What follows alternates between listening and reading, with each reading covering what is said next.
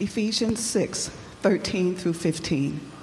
Therefore, take up the whole armor of God, so that you may be able to withstand on that evil day.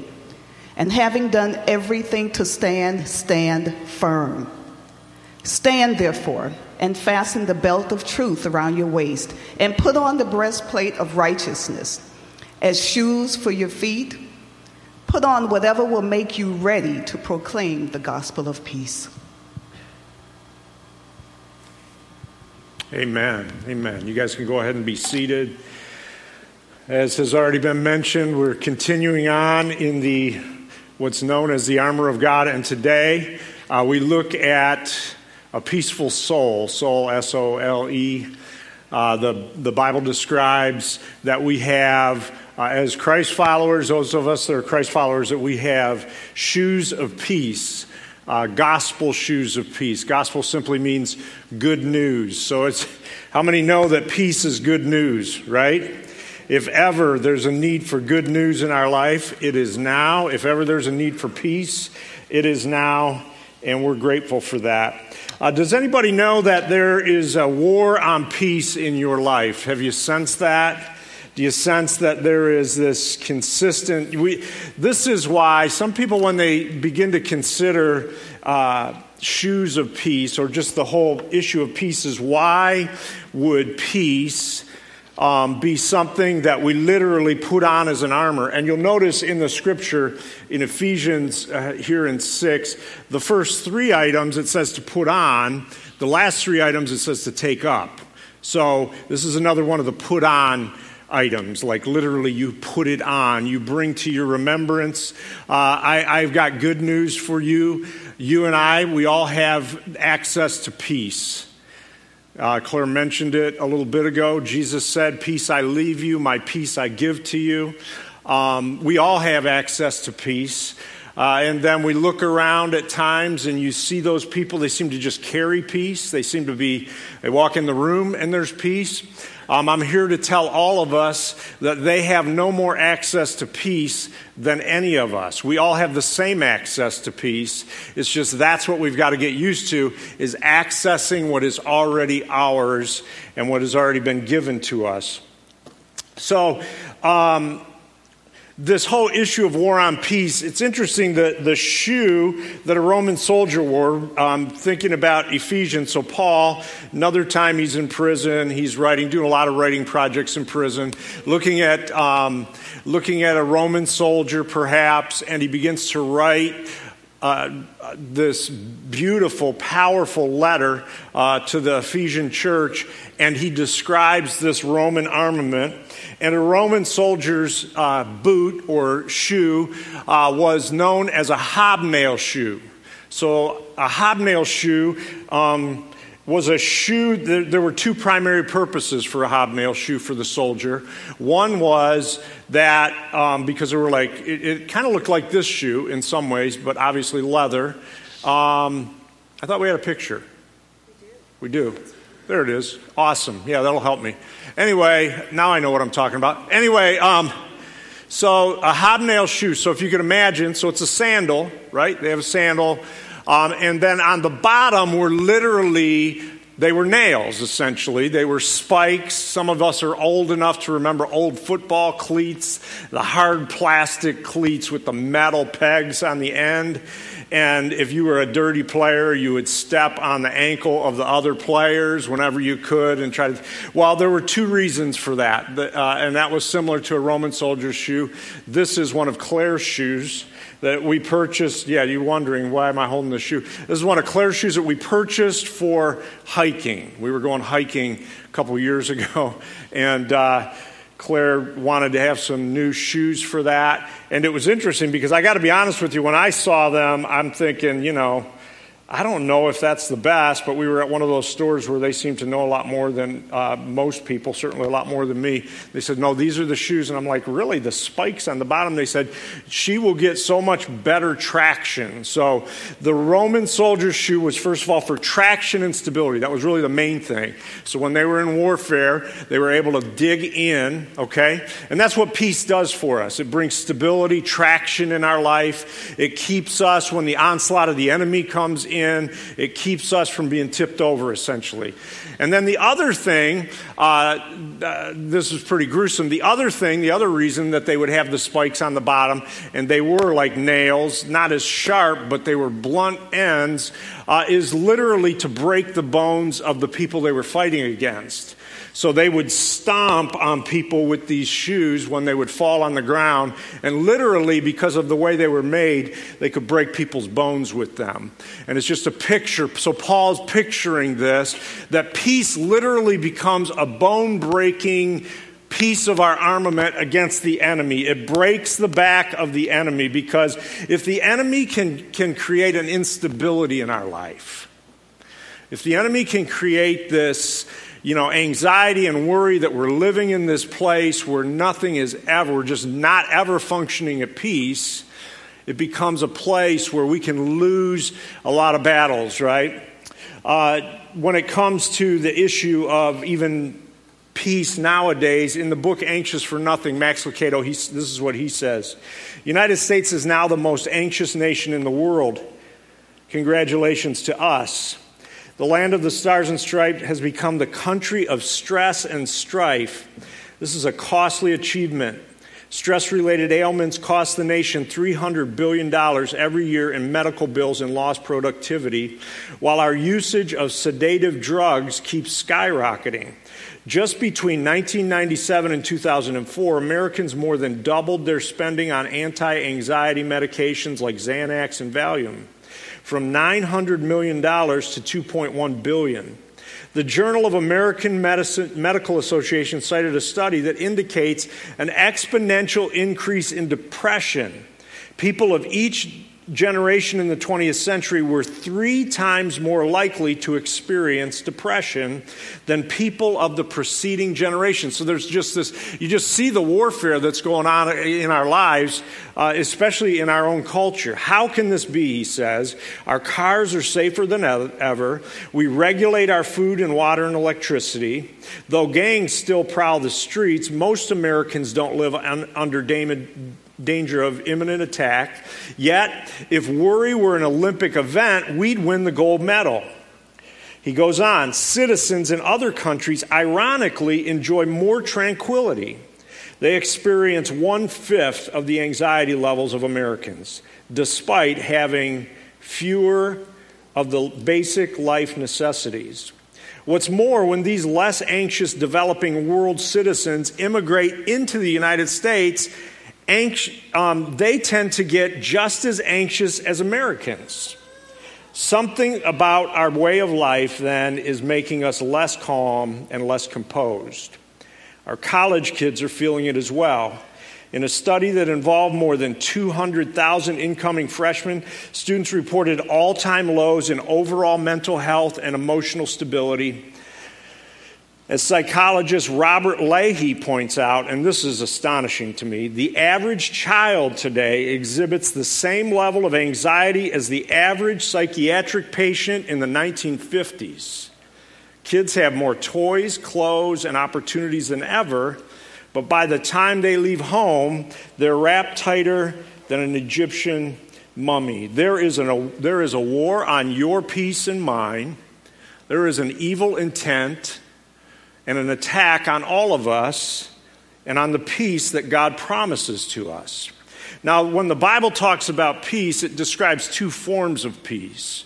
There's this form of peace that some would call just making peace with God. I'm not necessarily attracted to that terminology, but just the thought of making peace with God. In other words, giving your life to Christ. I am excited about that kind of terminology, but giving your life to Christ, repenting of your sins, and coming into a relationship with Jesus, right? That is one form of peace.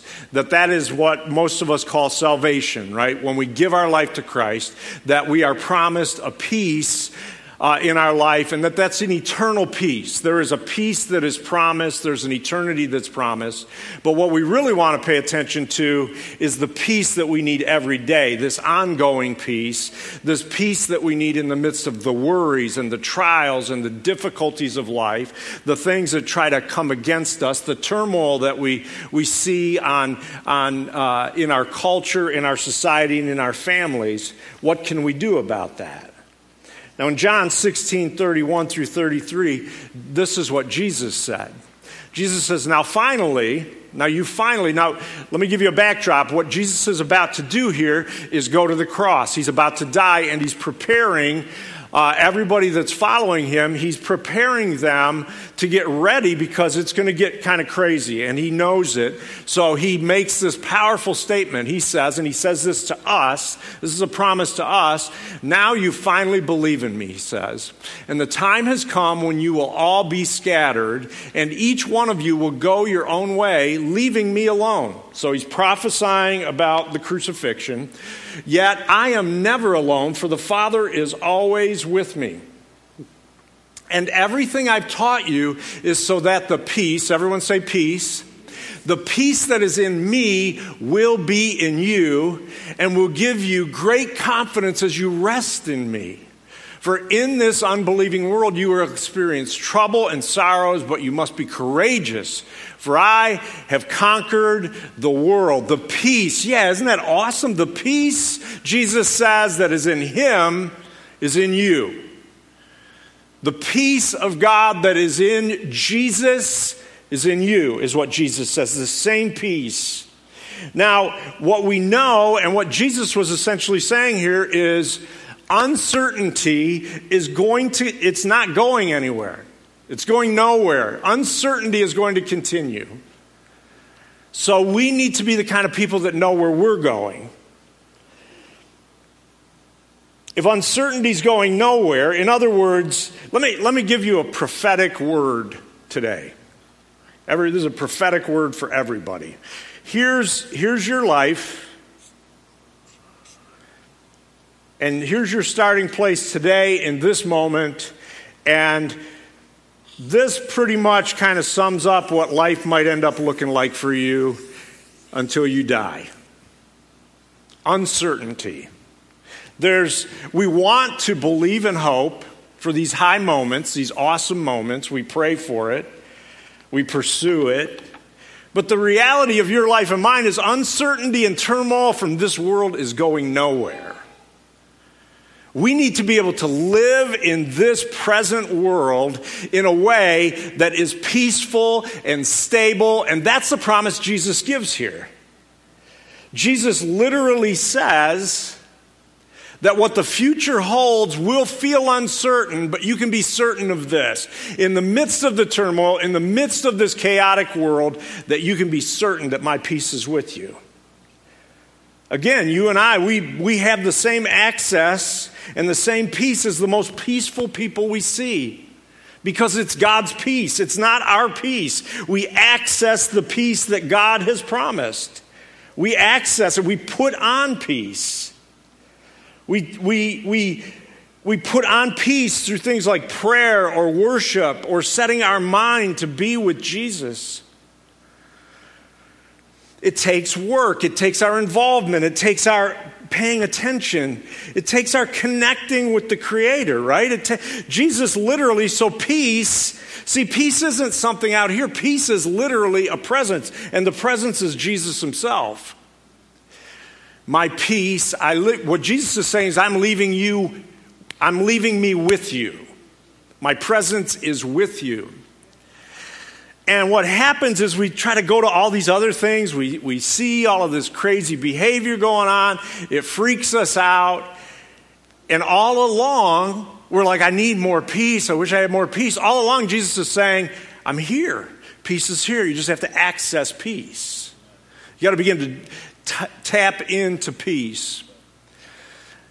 How many of you have an iPhone? you have an iPhone or an Apple product, like every once in a while, you ever, like, they have that strategy every couple of years, your phone freaks out, so you have to buy a new one, like they say, you know, upgrade your app or upgrade your phone, you upgrade it, and all of a sudden you can't text anymore or whatever. It's like this diabolical scheme. Anyway, so you go into the store, right?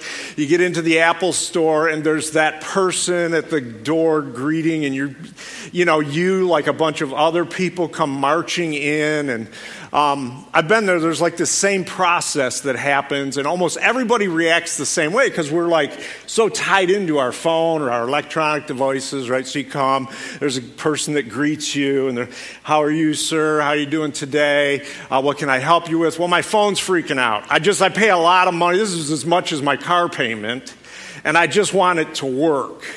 He's like, well, thank you, sir. You know, glad you're here. So glad you came. And we can take care of that. You need to get in that line over there and make an appointment with a genius. A genius. The genius will help you. So you go, you know, they finally convince you. It's like, I just want my phone to work. Well, you got to go see the genius. So you wait in line with everybody else that's kind of frustrated and freaking out because they're not texting either, or they don't know what to do. And then you finally get to the genius, and the genius, you know, it's their job to kind of talk you off the cliff or off the you know, the ledge. It's like, you know, my phone, I don't know, my life is in this phone and I can't get it to work. And they're like, it's okay. You know, and you're like, what are my options? Besides, I know you're going to tell me I need a new phone, but what are my other options? And then they usually just tell you something really simple. They click a few things and they say, you know, give you the phone back. Or, sir, you can leave if you want and just take the phone. You're going to still have the problem. So, of course, you stay. And within a few minutes, it's like your world changes. Like all of a sudden, everything is okay. It's like I can text again. I've learned a couple new tricks. I know how to FaceTime now, and it won't be upside down, and, you know, all this kind of stuff. And you walk out, it's because you went right to the maker. You went right to the people that have the answer for that particular issue. And that's what Jesus is saying. Is what happens is we go to all of these other places to try to find peace. We start grasping it. We think that money will bring us peace. We think perhaps that, you know, a different relationship will bring us peace. We think that if we cut our hair different, maybe that'll bring us peace. Different clothes. If we live in a different neighborhood, it'll bring us peace. If maybe this month I don't watch TV, I'll be at peace. And Jesus is saying this is an inside job, and peace is a person. See, we need to be the kind of people that everybody can be at peace when they're holding first place trophy, right? Isn't it easy? When you go into your job and you get a pay raise and it's pretty substantial, that's easy to walk in peace that day. As a Christ follower, no matter who you are. It's like, you know, the person you've been dating, you're deciding to get married, you both make that, you get engaged. It's like that feels right and good. It's peaceful. Everybody can be at peace on those days. But what about the majority of days where things don't go like that, where situations come our way that aren't filled that way? It's in those places. See, because that's the descriptive of mountaintop Christianity. If we can only be the kind of people that are at peace when things are up and to the right, we are missing the best part of our life in Christ. Jesus said, I'm peace and I'm with you. You ever been around those young parents that you know, they're like exhausted. Kids are up, you know, babies are up, they're exhausted, and they're like cross-eyed and stuff. And they look at you and they'll say to you, you know, I can't wait until this child, you know, grows up a little bit and starts to sleep. Then I'm going to catch up on my sleep. And you look at them and you just kind of, I hear you. And you're thinking, that's not happening, man. It's like the life just keeps going like that. You need to figure out how to sleep right now somehow. You got to get some rest right now, right? There is no mythical place. There isn't all of a sudden unicorns show up in our life and everything is peaceful. And in Christianity, it's not like this mythical relationship that we have that all of a sudden it's peace and sunflower and unicorns in our spirituality. This is a life we're living here, and this is a war that we're in, and there are enemies to your peace that are constantly coming against it. And Jesus is saying, you can have as much peace as the next person. Just access it. Matthew 11, 28 and 29, Jesus tells us what kind of the secret is, which he wasn't making a secret. This is what he says. Are you weary, carrying a heavy burden? Then come to me. I will refresh your life, for I am your oasis. Simply join your life with me. Learn my ways, and you'll discover that I'm gentle, humble, easy to please, and you will find refreshment and rest in me. Now, it's interesting because the language here is powerful. When you notice Jesus speaking in these kinds of contexts almost exclusively in the New Testament, in the Gospels, Jesus makes a statement. He'll say, follow me. Follow me. Are you weary, carrying a heavy burden? Then he would make a statement like, follow me and I'll refresh your life. But that's not what he says here. He changes the language and he says, come to me. It's a lot different, him saying, come to me instead of following me. He's not saying, I'm going to show you how to be peaceful. He's saying, come to me because I am peace. Peace really is a person. Peace really is a presence. Peace is found by coming to Jesus, not simply by following him. Jesus is saying, I'm your peace.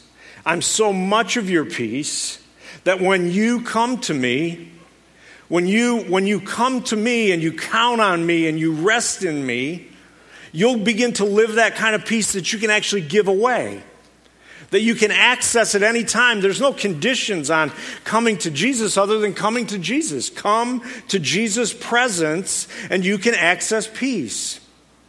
See, peace is closer than we think. That's the problem. Sometimes we feel like peace is away from us.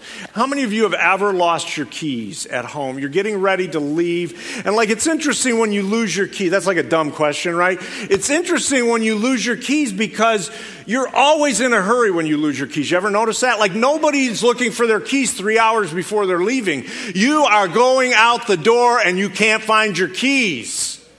So you start asking people all over the house, where are my keys? And then you've got the people in your house that say, did you check your pockets? Really? Got to go to the bathroom. Oh, I found the keys. Or we ask questions, right? Where'd you move my keys? So we're going around looking for our keys, and our keys are in our pocket the whole time. Or they're right in our briefcase, or they're right in our jacket, right where we left them. We just never bothered to check. That's what Jesus is saying. You're walking around with a set of keys in your pocket. You're walking around with peace in your life, and you're never checking the very place that it is. It's interesting, but you know what? We're all like this at times, aren't we? We're guilty of this kind of stuff. I think of the story in John chapter 6, and it's interesting because Paul talks in Philippians 4. He tells us to set our minds on Christ, that we should live a life of basically gratitude, live a life of prayer and gratitude and thanksgiving, and in that kind of environment, we begin to realize peace. Now, there's a reason that Paul refers to that, and it's very connected to this scripture in Ephesians 6 about peace, because it's the same writer, it's the same thinking. What Paul's saying is you have to remind yourself of what God has done in your life, and the power in that is it's literally like reminding yourself where your keys are. So there's this cool story in John chapter 6, for instance, right? It's the story where the multitudes get fed. one of the accounts of that, one of those stories. Anyway, the disciples are freaking out, right? They're freaking out. Jesus has been preaching for hours, and all of a sudden they realize we've got thousands of people here, men, women, and children, and we don't have any food for them. We don't have a lot of money. We got a couple $100. It's not going to be enough to feed this crowd. Even if there was a Kentucky Fried Chicken around here, actually it would be Chick-fil-A, wouldn't it? It's more, yeah. Anyway, even if there were something like that here, we don't have enough money for it. But now listen, so it's John chapter 6. Nobody thinks about asking Jesus to do something. All they say is, we are freaking out. Now, at this point, they have already experienced Jesus turning water into wine. He's healed leprosy. He's healed a centurion servant that wasn't even in his presence. He healed Peter's mother-in-law. Maybe that was part of the problem. He calmed a violent storm. He healed a paralytic. He healed a woman sick for 12 years. He's raised a girl from the dead by now. He's driven out evil spirits. He's healed demon-possessed in a cemetery. He's healed the man who's been an invalid for 38 years. He has filled 2 boats with fish to the point where they're overflowing and beginning to sink, and nobody thinks to say, Jesus, could you help us out here? We don't know what to do. And that's what happens to us. It's like, it doesn't even have to be like a tragedy. It's like there's just a lot of people to feed here. That can get pretty unsettling. But that happens to us. So what Jesus is saying is, I'm here. Just help. Ask help. Ask for peace. Just ask. Now listen. It's important when we talk about peace that there doesn't become this inference that if you're struggling with anxiety or worry or some of these big problems that we all at times have to wrestle with, some of us to a greater extent than others, it's important that we realize that what isn't being said, listen, your life starts with Jesus and it ends with Jesus. And whatever happens in between, it might involve therapists and doctors. It might involve counselors and spiritual directors. It might involve life group leaders and pastors. It might involve groups of friends that surround you and encourage you and help you on your way. It may involve people loaning you money at times and helping you with that anxiety of financial lack. The reality of it is life starts with Jesus and ends with Jesus, and all of those other things get played into. But what Jesus is saying is, count on me. Just count on me. Don't be afraid to do your process. I am peace and I am with you. And I got to tell you that I think we men are more guilty of not relying on the things that we can access than anybody. I remember not too long ago, a while back actually, I was talking to a guy, and he was really full of anxiety. And I said, I think it might be a good idea for you to maybe make an appointment with a therapist and just talk to somebody. I mean, I'll keep talking to you, but somebody that really knows how to help you with what's going on. See, Jesus is in that stuff if you do the process properly. And he looked at me and he says, I don't want anybody to know I have anxiety. I told him, I said, we all know you have anxiety. You're not kidding anybody. But see, the enemy tries to hold us in bondage, in our anxiety and our worrying. And in fairness to we men, it's been man up, right? Man up. This is a new generation, guys. It's man down. And the first place we should be is on our knees.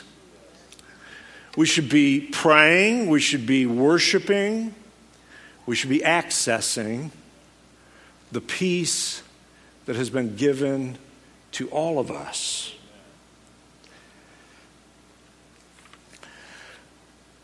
Now listen, we all know that panic and worry and strife and those kinds of things, it literally is like a disease, and it's catchy. It can like spread like wildfire. All you got to do is watch on Black Friday, see what happens at Walmart, right? It's like that is contagious panic. Like it's just crazy. People get crazy. They just like freak out. Imagine what it would be like, because peace, I would contend, is even more powerful and more attractive.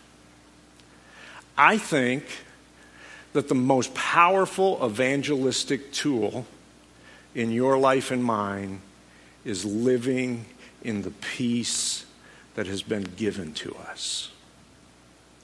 We live in a world where people are desperate, including us, for peace. And if we can live into this as individuals and as a people,